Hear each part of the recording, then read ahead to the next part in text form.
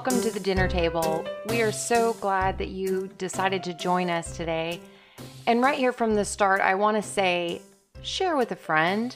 Maybe there's someone else that would like to join you at the dinner table with us each week. My name, of course, is Aislinn Campbell, and with me, as always, Joe Hilliard.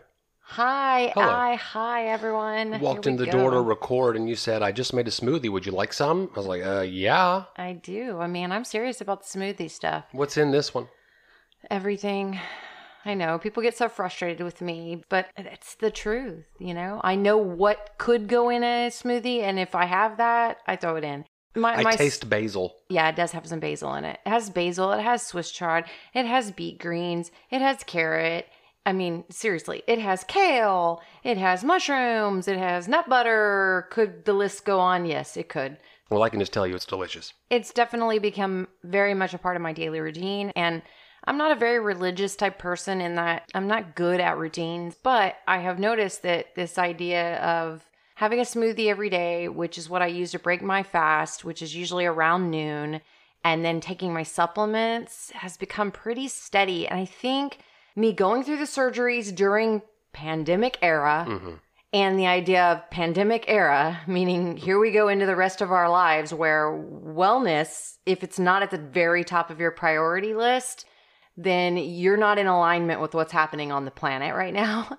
And so for me, what it's done is it said to me, there are some essential things that you cannot go without, and a smoothie helps with that. Hey, we got a little fan feedback this week.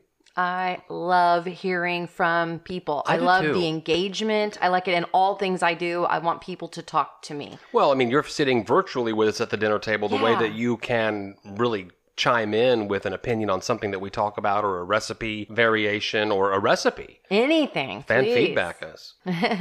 We're in the DM world. Just DM us. So this listener wrote, "Good dinner table talks this week. By the way, I got a little choked up for you." He's talking about me. Mm-hmm. And then he goes on to say, me, projecting for sure. In other words, this person that wrote this. "When Aislinn was going in on you needing to work through pain and trauma. It really caught me off guard. I was thinking we're listening to a fun segment about a lively dinner with great friends." And indeed, that's exactly what that little part was about.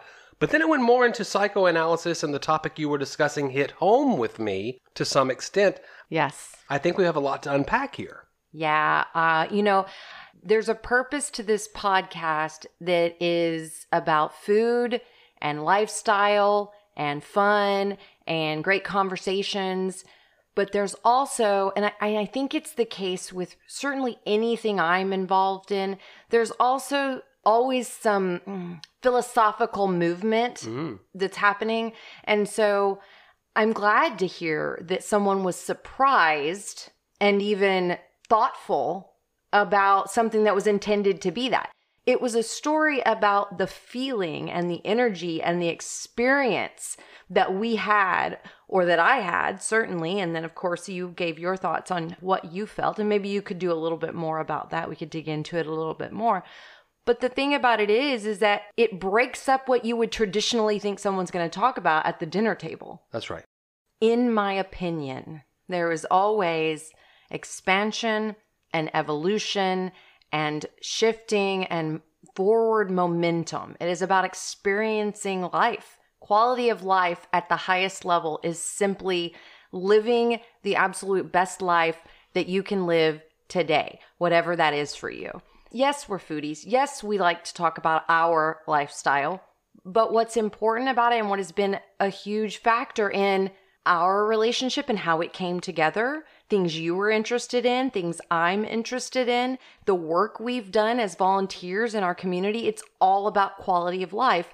We regard the quality of our life with such a high value that not only do we want to have it for ourselves, we want to create an atmosphere that helps to create it for other people and inspire other people to create it for themselves. Would you say that it's part of a partnership that when one of the others' quality of life does not seem to be hitting some kind of ideal that we might have discussed together, that you do bring it up, that you do help your partner push forward, that you do not shy away from it? I think if you're willing, honest, and brave enough to step into things that don't feel that good, then yes.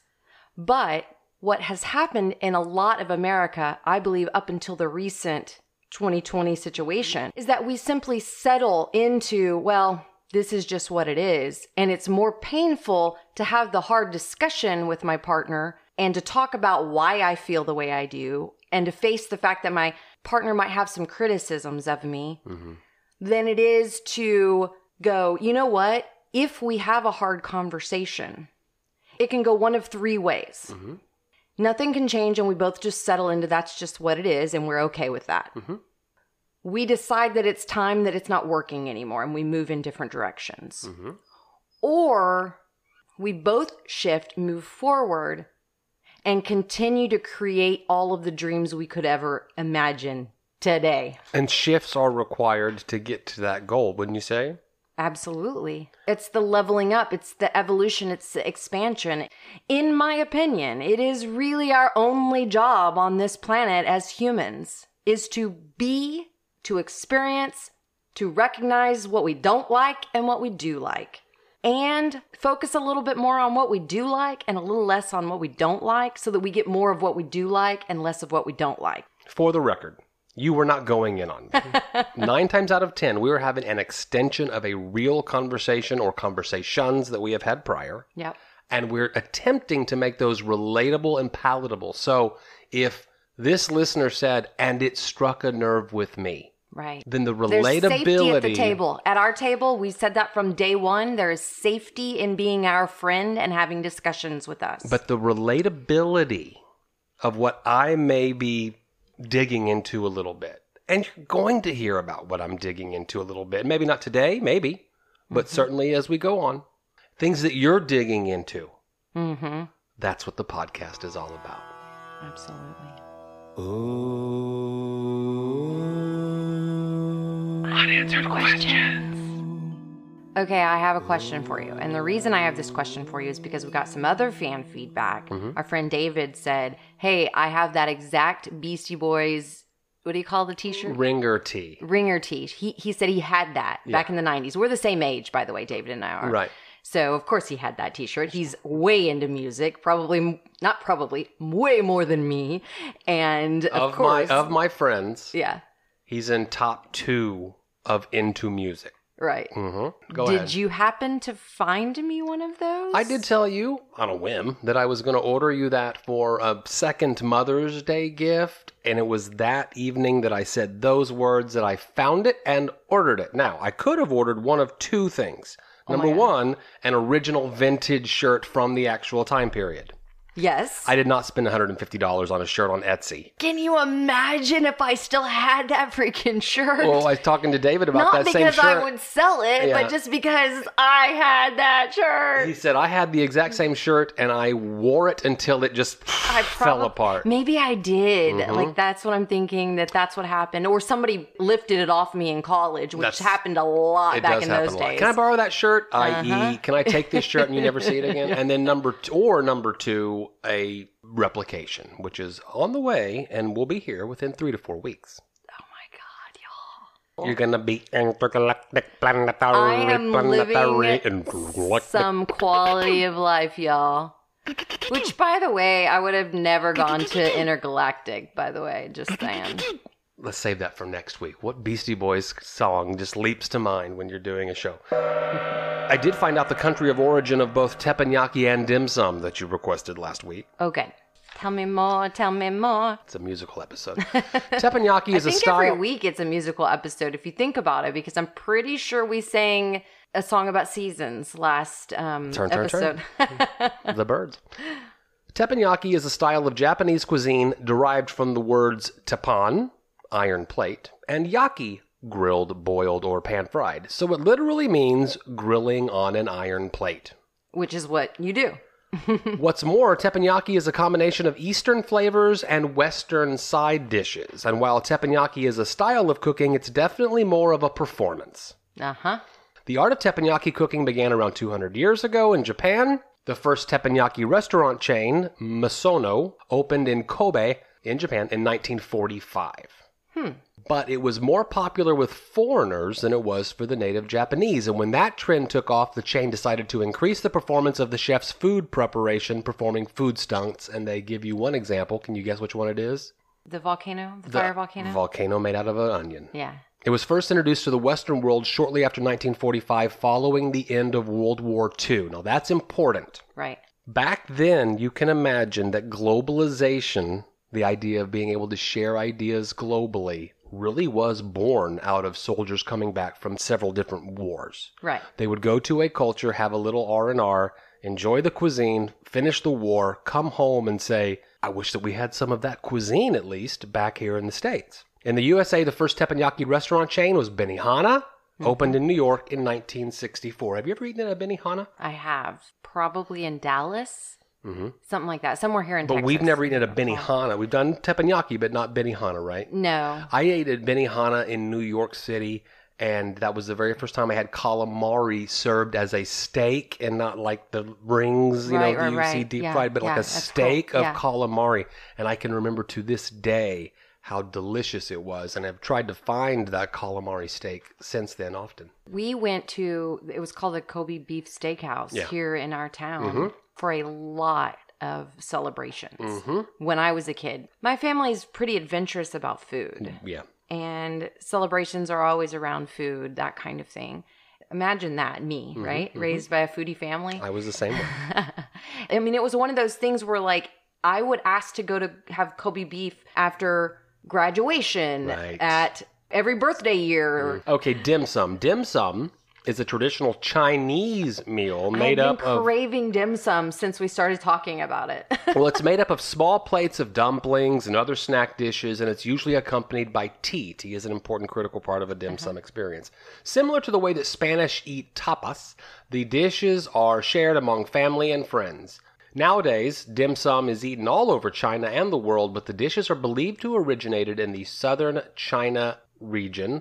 So it's definitely a Chinese cuisine. You and I have eaten dim sum one time in my recollection, and that was in Chinatown in San Francisco. And that was a meal that brings back not only fond memories, but it was just a meal of the ages. Me sitting down and doing something for the very first time. Me not understanding exactly what was going on. Had you not eaten dim sum before then? Never. Somehow I didn't realize that. Never. And what I was met with was a very typical restaurant table. We had no idea what we were doing. Servers bringing a cart through. Coffee trolleys. Yeah, a coffee trolley. We talked about those the other day. And this time on the coffee trolley might be some dumplings. And if I want those dumplings, I'll take them. Small little bite, 2 or 3 dumplings. And then the next time the cart comes around, there might be an array of squid dishes, different little bites. And I think I want that. I think I want that. And of course, in our tradition, doing something for the first time, being on a vacation, you and I always seeking out, how would you want to say it, foreign food experiences that are just not available where we live. Yeah, exotic, anything. Just seems different. We overbought. Oh my God. Yes. Yes. I'll take that. Yes. And then we're like, there will be a bill coming. Let's stop and be a little more selective. Just roll by with another cart. Oh, there's something else here. And then we're like, well, we didn't like that one. Well, we like this one. Right. When my mom and Cortland and I went to New York City, we went to Chinatown in New York City. We ate at the dim sum place. We had it was a part of the plan. Getting around New York City, as you know, getting around San Francisco, it's hard to get around. Like, you have to be very planned out in your timing, you know, or whatever. It's this tiny little restaurant, but it is a very, very, very popular restaurant. And we literally sat in the street in Chinatown for probably like an hour and a half with everybody else that was sitting in the street in Chinatown. I can hardly even imagine how New York City handled 6 feet of space per person. But everyone moved out. That for real. That right. is a big problem for New York City right now. Yeah, they lost some population. And then you get packed into these tiny little tables in this super crowded restaurant, and there weren't trolleys at this one. But you had a menu and you picked stuff out. I honestly don't remember the food. Like, I remember the food when we went to San Francisco. Oh yeah. But I don't remember the food at this other place. I remember being very happy about it. But I also remember this experience of sitting on the street in Chinatown for 2 hours in New York City is so odd. You are listening to episode 2.37. 1 year ago, we released 1.37. The non-seasonal eating topics were how to cook a liver. We asked our audience to weigh in on that. We eventually made a pate with it. Did we? Yeah. Huh, cool. You took the girls on a Mother's Day themed beach trip around the entire Horn. You remember that? Oh, yes, I do remember that. Oh, sweet peas. We had a Mother's Day seafood boil out at the farm. Yes, I did remember that we had done that. And we were, of course, in the middle of the 5 Mother Sauce Challenge, and my Hollandaise sauce broke. Not a lot of talk a year ago today about seasonal vegetables. But last week, during that segment, for the very first time, we mentioned that we had had a Mexican squash casserole, because this is the time of year when squash abounds. I love it. I then went on to say that we were going to put that on our rotation and never made it again. So this week it seemed like a great time to make that recipe, but you wanted it more as like a main dish, and we was curious about, can we add beef to this casserole that otherwise does not have beef in it? I remember the way you made it last night is how I remembered it from the past. So I created the new thing in my head a year later and said, "Could we do this?" Yeah. I thought last night's 1 year later version of it was 10 times better than my memory of how it was the first time. Really? I really do see this going in our rotation now. I said that last time. You're eventually going to bake your casserole in the oven. So you take a large bowl and put in thin slices of squash. I agree with that. Some grated cheese. Last night he came over there to the table and he was like, we were talking about the recipe and the cheese he used. And I was like, the cheese was really good. And he goes, but I definitely grated. I learned that on Dinner Table Talks. Some sliced up onion. I agree with that. It calls for a can of diced chilies, which I did use, and then a can of jalapeno, but you're growing so many peppers that for the jalapeno, I just used the fresh peppers that you'd grown. Yeah, I have a lot of serrano peppers right now, so. Sprinkle a little flour on that. I used arrowroot to keep it grain-free, a little bit of the salt that you've been making. Mm-hmm. But I wanted to add beef to it. Right. That's me adding an ingredient that isn't called for, and the recipe's not telling me how it all comes together, but I just basically made taco meat, but I used a fraction of the spice profile, the cumin, the chili powder, the paprika, the cardamom. Not as much as I normally do for tacos. I didn't want to overwhelm the dish. Right. Once I got that made, I drained that meat as much as possible, put that in the bowl, stir it all up, put that in my casserole dish. That goes in the oven. 30-40 minutes. Pull it out, then put a thick layer of cheese on top. Put it back in the oven, uncovered now, so that it gets that bubbly, cheesy, a little bit of brown on the cheese. Mm-hmm. Pull it out, let it rest. I sprinkled on some more of your freshly cut onions and now tomatoes. What I love about this dish is how many different squash we can use. And the thing is that everybody gets really burnt out on squash. But this dish doesn't highlight the squash. It's just got squash in it. Squash is tasty. But it also is pretty much just a nice beef cheese casserole. Yeah. Right? Which is some of your favorite things to eat. Right. So I had a tromboncino squash in there. Tromboncino. You've heard us talk about that. It's a very long squash with a bell end. So I had brought one of those home. I had an immature acorn squash and then just whatever spare squash I had that hadn't sold or already been eaten, those got thrown in there as well. So I've got all the different summer squash. And I know that there's a lot of families out there right now that are either been gardening for a while like me, or they're just getting gardening, and squash is one of those things that before you know it, it's literally 8 foot long and coming out your ears, and you've given it to every neighbor, and now your neighbors hate it when you get on their front porch and leave them a bag of yellow squash. Squash is one of those vegetables, if I understand you correctly, that make everyone hate you eventually, including your family and friends. Yeah, so try to come up with something extra Ace, you're cheesy. bringing over some freshly grown vegetables. I always appreciate. I got squash. Leave. Listen, here's the thing that's great about me. I know squash so well. Only one thing? Oh, there's plenty. But I know squash so well, I know how to keep it from being the squash that's obnoxious that nobody wants anymore. I'm picking that squash tiny. It's little bitty baby squashes. It doesn't have an opportunity to toughen up. And it just doesn't make so much meat that you're just like, what am I going to do with all this meat? It's a beautiful, young, fresh squash that doesn't have a bunch of seeds in it. That's when you harvest your squash, listeners. Little, daily. If you don't go out to the garden for a couple days, be ready for some ginormo squash, and you're going to be making squash boats, and everybody will hate you like they hate me. Squash as the centerpiece of the meal often does elicit a groan in some of the hallways of this house. Let's be honest. Not for me. I like squash. My mom always made it the old-fashioned kind of Southern grandma way. Sliced in some water on the stovetop with some onions and some garlic. Your mom comes from that era of people that just boiled food. Yeah. They just boiled all their food. Mm-hmm. That's my least favorite way to eat squash, by the way. I know. That's why we don't do it in our house very much. But if you like your casseroles gooey with cheese and packed with meat. It was a bit greasy, I have to admit. Understood, but it had some damn fine flavor. It was good. It was good. And then, of course, you served it with, like, probably my favorite salad on the planet.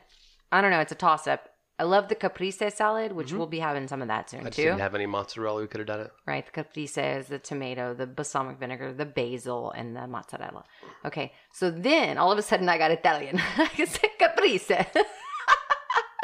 So this salad was another one of my favorites. My grandmother back in the old days made it very basic. It goes along with that same concept of we boiled everything. This was pretty basic. Yeah, but this was much more like my grandmother wouldn't have done any of that because my grandfather wanted the basic boiled, the basic food. He didn't want any extra spices or seasonings or any of that stuff. So she would make, and she was a great gardener. The vegetable gardening came from that grandmother. The flower gardening came from the other grandmother. She would use the 1015 onions, which either whether she grew them or most of the time back in those days, we were just getting 1015 onions from our part of Texas, from South Texas, from the valley, because they grew so close. They were so easy to get them that's where she just got 1015 onions from. For those of you that are not in South Texas region, the 1015 onion is literally named after a highway where it was kind of formulated. And it is a very, very sweet, ginormous yellow onion. And we have a lot of them in the summertime down here because we live so close to where they grow them at. But I also grow those. So she would put in the 1015 onion. She would put in the big, beautiful beefsteak tomatoes that she grew in her garden. Diced, sliced, chunked? Big chunks. Okay. Yeah. And then she would also put in, of course, the cucumbers. And most of the cucumbers that we grew or that she grew and that we're growing, I'm growing a little bit of everything, but mostly what she grew were called pickling cucumbers, very small cucumbers that you harvest small, super sweet, delicious cucumbers. Toss it in white vinegar and a little bit of basic vegetable oil and stir it up, salt and pepper. And we had that all summer long. In fact, it would even be in a jar in the refrigerator or a Tupperware container in the refrigerator, and it just stayed there. And she'd just chop off some more stuff and just throw that back in there. And we would just eat that all summer long. Well, salad is always leafy greens with a dressing on top. And you're saying you're out of those. Those aren't going to be coming in. I guess it will be a landmark occasion when I go to the grocery store and buy a head of lettuce, which we may have to do, sometime.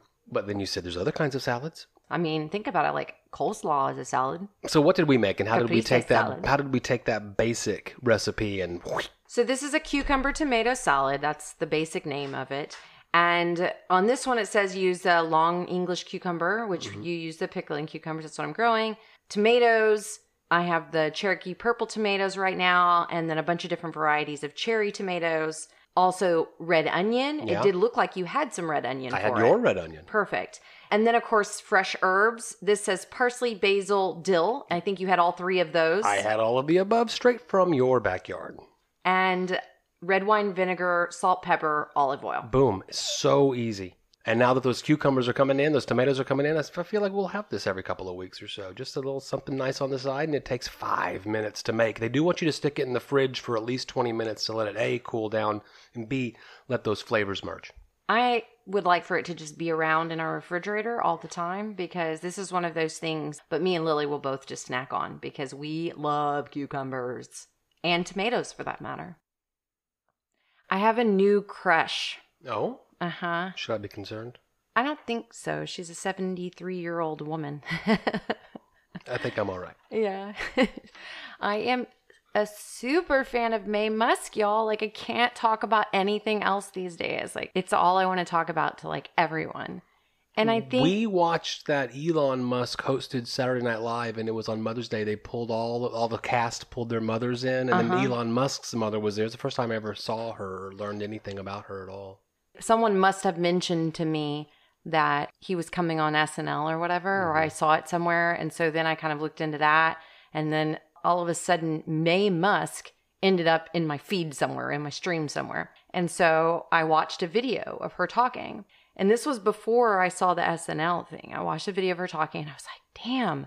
It was right around Mother's Day in that Cortland was home. Mm-hmm. We were talking about him, his success in school. He just took an internship with one of the big 5 like financial auditing companies in the entire world. Mm-hmm. My kid did. Mm-hmm.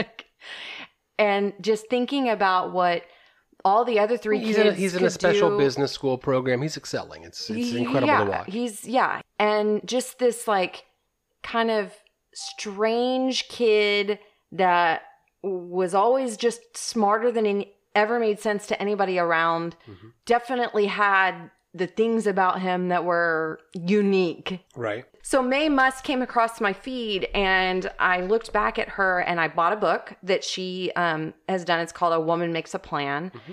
And she's telling you her life story of like the pain and the trauma and the challenges that she went through to get to where she is today, to where at age 69, she became a supermodel. And all the way up to the age of 73, she is writing books and supermodel all over the world and one of the biggest influencers on social media. Mm-hmm. She is a Instagram famous person that doesn't have anything to do with who her son is. She's social media famous on her own.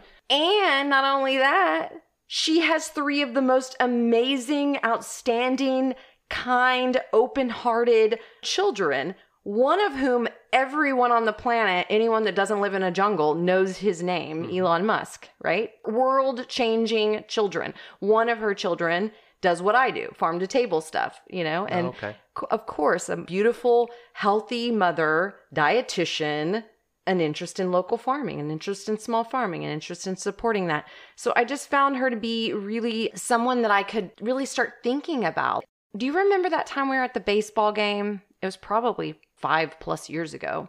And an older woman, I pointed at her and I said, that's what I'm going to look like when I'm 70, 70 years old. Distinctly remember that memory. She had super short, cute shorts on, not unattractive, like too sexy, but like very appropriate, but she was healthy enough to wear. She was pulling it off. Right. Yeah. She had a nice, clean white tank top on. She had a little red bandana tied around her neck. She had a cute little hat on. And then she had a perfectly done silver bob. Mm-hmm. And she looked like a 70-year-old gorgeous woman. And I was just like, that's me. I can see me being that. And so then in all of the coaching worlds that I'm flitting around in these days, there's a lot of talk about setting your energetic standards. Like, what is it that you want from life? Because a lot of times people don't even know what they want when it comes down to it. Like, we had a conversation the other day where I was like, what do you want?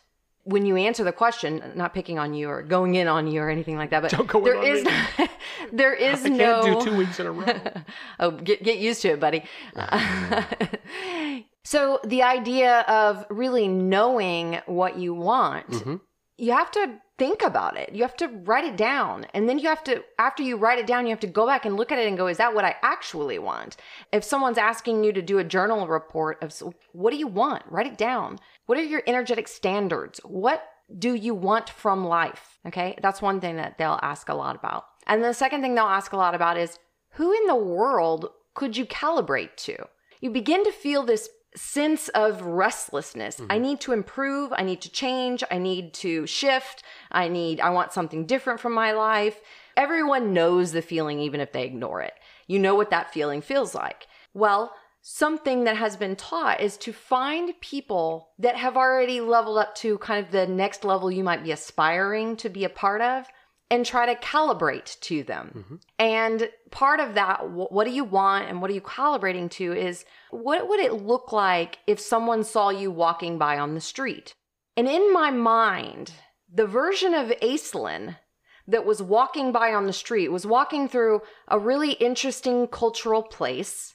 And in my mind, she looks like either Mae Musk or this woman that I saw over there that's just well-dressed, colorful, great hair, very healthy. Clearly takes care of themselves. Confidently striding, but an older woman, a refined, sophisticated woman. Mobile, very mobile, very, very mobile. My God, 73 years old, and she's more active than I am. And one of the things that was a part of that conversation too was this idea of when you're finding someone to like level up to or to calibrate to, there's an element of finding somebody whose qualities are similar to you. Yeah. Because every time I would try to think of like, okay, well, I'm going to look into all the wealthy women in the world. Okay. That didn't work. Okay, what about wealthy farmers in the world? What about public speakers in the world? I just couldn't find the one that connected with me. But there's something about this powerful, beautiful, healthy, leading edge mother that has a PTSD background, but also came from amazing exploring parents. There's a lot of qualities of similarity. As I listened to her describe Elon, now every mother might say this, as I listened to her describe Elon as a young child, she could be describing Cortland. I'm not kidding. Just the way she describes him, the conversations that they were having. I always wondered about Cortland. Like, we're having some of the most adult, in-depth conversations at the age of like 7. Whoa, where did you come from? Right. And so there's all of these qualities, I think, that align. I've got an event coming up on Thursday. Thursday is technically for religious purposes, the Christian religion, it's the day of Ascension. So after you've gone through Lent and after you've gone through Easter and all of that, this is the day that Jesus rose into heaven, basically. And Ascension's been really important to me. Not necessarily that I'm going to float out of my body into heaven, but just this idea that there's been something very, very big that's been going on our planet in the last 18 months. Like, more has happened in the last 18 months than has happened in the last 5 years of a lot of people's lives. And forced change also. Oh, absolutely. Yeah. And it's planetary and it's global and it's in all of our systems, and it's not all necessarily related to the pandemic, because there's other things that are happening all at the same time that could be considered equally catastrophic if we weren't going through all of them at the same time. Right. I feel like there's an important time for healing, clearly, because we've been talking about that a lot. We talked about it last week. We've talked about it in many other episodes. I've gone through some healing processes. I wanted to host a private event in my own backyard on Ascension Day and invite through safe conversations. I didn't just run out and invite all the public. Right. I had one-on-one conversations with a lot of people before I even invited them to it, to say this is a safe place. It's a group of women getting together to lift each other up. And when I talk about that, I think that there's a really important part of understanding that empaths are people that when they walk into any room, they can feel what's going on. A lot of times empaths, myself, have been prescribed different kinds of mental health words, like anxiety, depression, PTSD, sensory overload, autism. I mean, there's a lot of these types of spectrums that most people would put all of those types of people into a empathic nature. They're very sensitive. They can feel everything. When we're going into a time where I believe that a huge part of Ascension is the compassion that we offer to other human beings as we're all going through this massive shift. Some of it includes grief, a lot of grief going on. A lot of it has to do with health and wellness and quality of life, the mind, body, spirit connection. How do we offer compassion as empaths? Because what happens a lot of times with empaths is that we are very compassionate and we rush to be compassionate for someone. But we haven't done anything to protect ourselves from that energy suck. We haven't done anything to fill ourselves. We don't even have enough energy to actually be a good, compassionate empath for this person. And so the things that we can do to hold each other in this space safely with this women around the fire on Ascension Day is say, I'm here to hear your stories. And we're here to exchange compassion and exchange sensitivities. And so that when you walk away, you've had the ability to ascend through some of the healing you need to do because there were other women there that were able to lift you up. And in addition to that, you're able to recognize better how to be compassionate while not having all of your energy sucked out and kind of creating a safe space for yourself. I believe that if 2 women, 10 women, 100 women... Are there 100 women coming into the backyard? No. The entire city, that if a group of people spends some time sharing light and love, it changes the world around us. And it does change the things that are maybe seen by more people on the planet. It sounds like a very positive event. And outside of collecting the firewood that you said that you would need for a fire that you want to build, fire was an important aspect of this for you. I'm going to make myself scarce, and I really look forward to hearing how this turns out. One of the things I brought to the table today, because I'd spoken about this as it relates to kind of thinking about becoming someone that could bring together a group of people and say, this is a safe space to heal. This is a safe space to support each other. And today's energetic standards were me saying, this is what I want out of life. I think that it'll give you an idea of what my intentions are. And even for this podcast, what my intentions are. Please. And this is pretty raw, you guys. This is straight from my heart. This is, that journaling style where you just take your pen and you just start writing things. My energetic stands for 512. The larger my sphere of influence is, the more humans I inspire. The more humans I inspire, the more I get back in energy. The more energy I have, the more I want to do. The more I do, the more money I make. The more money I make, the more security I feel. The more security I feel, the more freedom I create. The more I create, the more I inspire. The more I inspire, the more I influence. The more I influence, the more influential power I grow. The more I grow, the more seeds I plant. The more seeds I plant, the more abundance I have. The more abundance I have, the more I can share. The more I share, the greater my influence grows. The more my influence grows, the more money I make for influencing. The more money I make for influencing, the more quality of life I enjoy. The more quality of life I enjoy, the more quality of life I have to teach and inspire with. The more enjoyment I feel, the more filled up I am. The more full I am, the more I have to share. The more I have to share inspires more attraction. The more I attract, the more I influence. The more I influence, the more I love and light I create on the planet. The more joy I feel, the more freedom I live. The more money I spend, the more energy I have to share. It sounds like a upward spiral.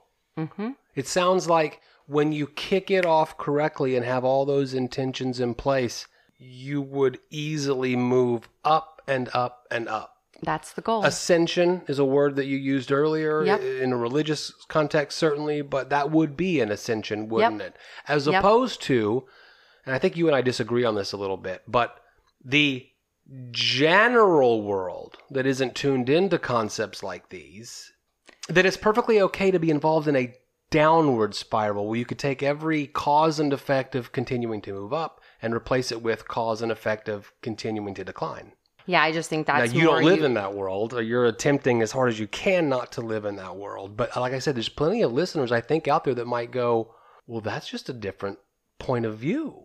Well, what am I doing to fix the problems? Because if you go back through the energetic standards again, it's the ability to actually make change doesn't come from wallowing in the pain of the things that you're dealing with. And this is where it all comes back to a May Musk that makes an Elon Musk that changes the freaking world. Mm-hmm. And that's me. That's me. That's who I am. Well, like I said, I look forward to hearing how this event goes. I know. And here's the thing, friends. Trust me, check out Mae Musk, especially you ladies out there, because I promise you that she's got some good messages to share, and she's got a fantastic book right now. So great for your Audible listening. Her name is May, like the month, but with an E on the end. That was my Elon Musk on Saturday Night Live impression. As you mentioned, all the kids were here, including 2 boys that now live out of town. And something that has to happen when our boys come home, and something that our girls take for granted until they leave, is the horrible state in the rest of the country once you get north of South San Antonio. Breakfast north tacos. Of South San Antonio. There's a line, and it's just south of San Antonio. If you live in South San Antonio, you might be able to get good taqueria breakfast. But north of that, it's an abysmal, vast wasteland. And if you disagree with that, I would love for you to send us some information about where you're getting great taqueria breakfasts. But this is when I don't cook. This is when I don't take advantage of the chicken eggs. And on once a weekend, but when the boys were in town, we definitely do it. It's, hey, I'm going out to pick up breakfast tacos and bring them in. And then we 6 of us sat around the table and had a fantastic morning. When I'm not with you, my breakfast taco order is eggs a la Mexicana. Now let's get into this briefly. A la Mexicana means that to the scrambled eggs, they add a mixture of onion, jalapeno, and tomato. Red, white, and green, just like the colors of the flags of Mexico. A la Mexicana. We do that here a lot. I'll get that with avocado, and of course I'll use their homemade salsa. Salsa. Your breakfast order, because you're grain-free, and we assume that their corn tortillas have a little bit of flour in them. Yeah, I was getting sick a little bit after eating that, so Well, you tell us. It's tortilla-less. The roasted potatoes, refried beans, the mixture that you talk about, which I recently asked you to add spinach to it as well. And they complied. Yep. And then he always brings me queso. Chile con queso, a small thing of cheese dip. It's my weekly I'm pint. translating for our non-South Texas audience. It's my weekly pint of queso. Speaking of that healthy lifestyle, she Sure. doesn't always follow her own rules. Weekly queso, I'm not sure falls into the correct category of food. Everything in moderation, and I know you well enough to know that you are using the term moderation correctly, except for chocolate. That's not true. I've gotten really good with You the really chocolate. have. I'm kidding I've been around. trying very hard. I layer it up and I pour the queso across the top of it and I eat it. There is a Mexican dish. It's something. That might be an unanswered question. They put tortilla chips in it, but it's Migas. the same thing. No, it's not migas. It's That's not chips. chili that's kili. Chili kili? Chili kili? I don't know. There's but that would be something a like that. fantastic action movie villain. Basically, it's... Look out, it's chili kili!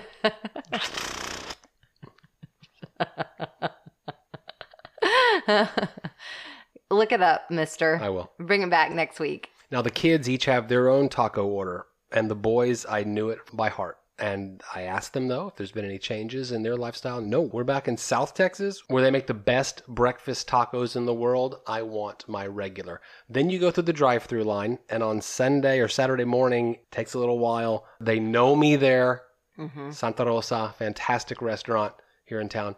And I bring it all home in 2 big old bags, and then everyone just dives in. Now, I take your mixture when we do it together and put it on a tortilla and make a taco. So that's the eggs a la Mexicana with spinach, of refried beans, of potatoes, of chili con queso, salsas, and you've got yourself a breakfast that's going to put in enough calories so that when you completely clean the backyard out for a event of the stature that you've just talked about, man, it's good to go. What a beautiful day.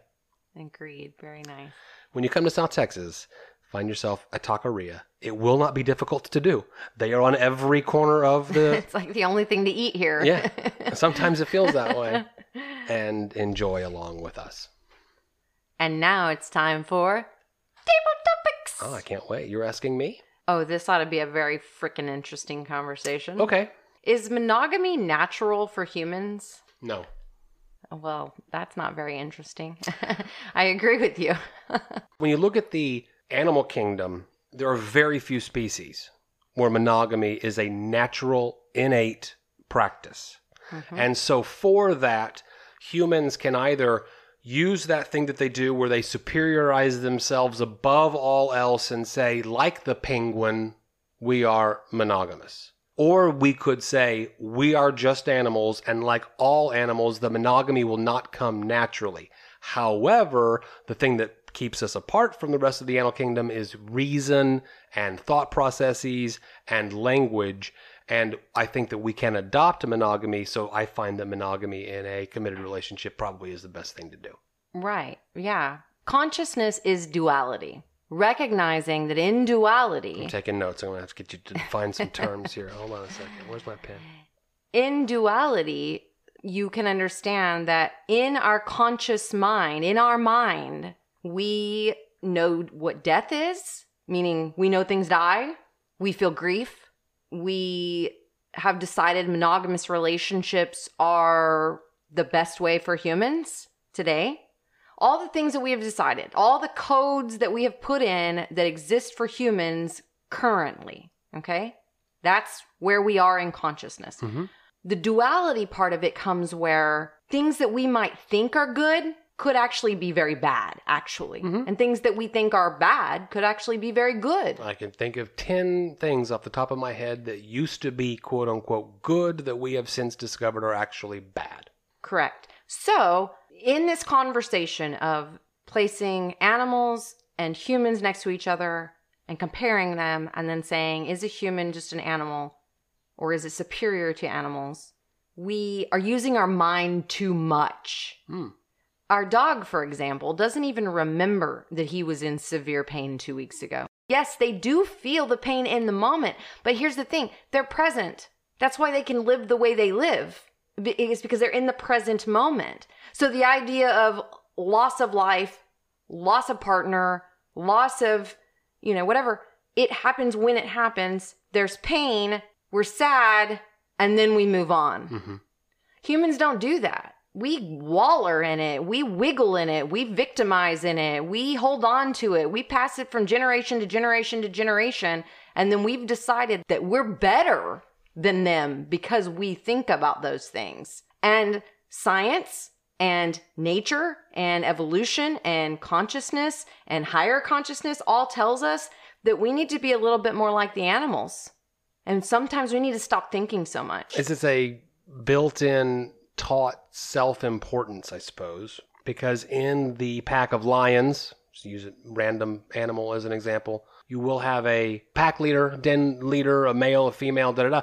And so there is a level of importance, but for a majority, the rest of the population, there is not a level of self-importance. Now, there is a desire to eat a meal, and there is a desire to mate and reproduce. Oh, I'm sure that they have desires to feel joy. I know. I mean, I can watch a dog. I can watch animals. I see sadness and joy. Yeah. I see sadness and joy. It's not that they don't have those experiences. It's just that they don't live in those experiences. Correct. They live in the one that exists right in that very present moment. And they don't think about the past and they don't think about the future. Right. So that's what I mean when I say the duality of consciousness is we have memories and we dream about the future. Yeah. And so we don't stay in the present. And if the present is, I'm in a monogamous relationship with this person and it's working out just fine. That's it. We don't even have to talk about it anymore.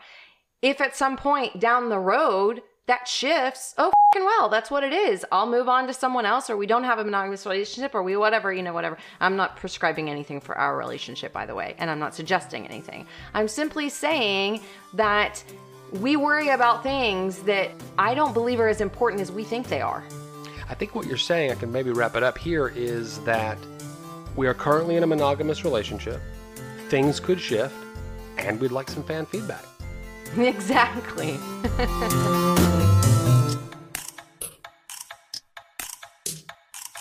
I have a new crush. Well, thank you so much for listening to another episode of Dinner Table Talks. We will be back next Monday with a fresh episode. In the meantime, hit us up on social media, send us an email, DM us, whatever. We want to hear from you. And we hope that you're enjoying the episodes as much as we enjoy creating them for you. Reality is that health is a spectrum. And I think that if more people understood that health is a spectrum, then they wouldn't feel so small when they've done something they know not to do. Instead, they would go, it's a spectrum. And I did 10 right things today. So the one wrong thing with quotation marks around it that I did today, let it go.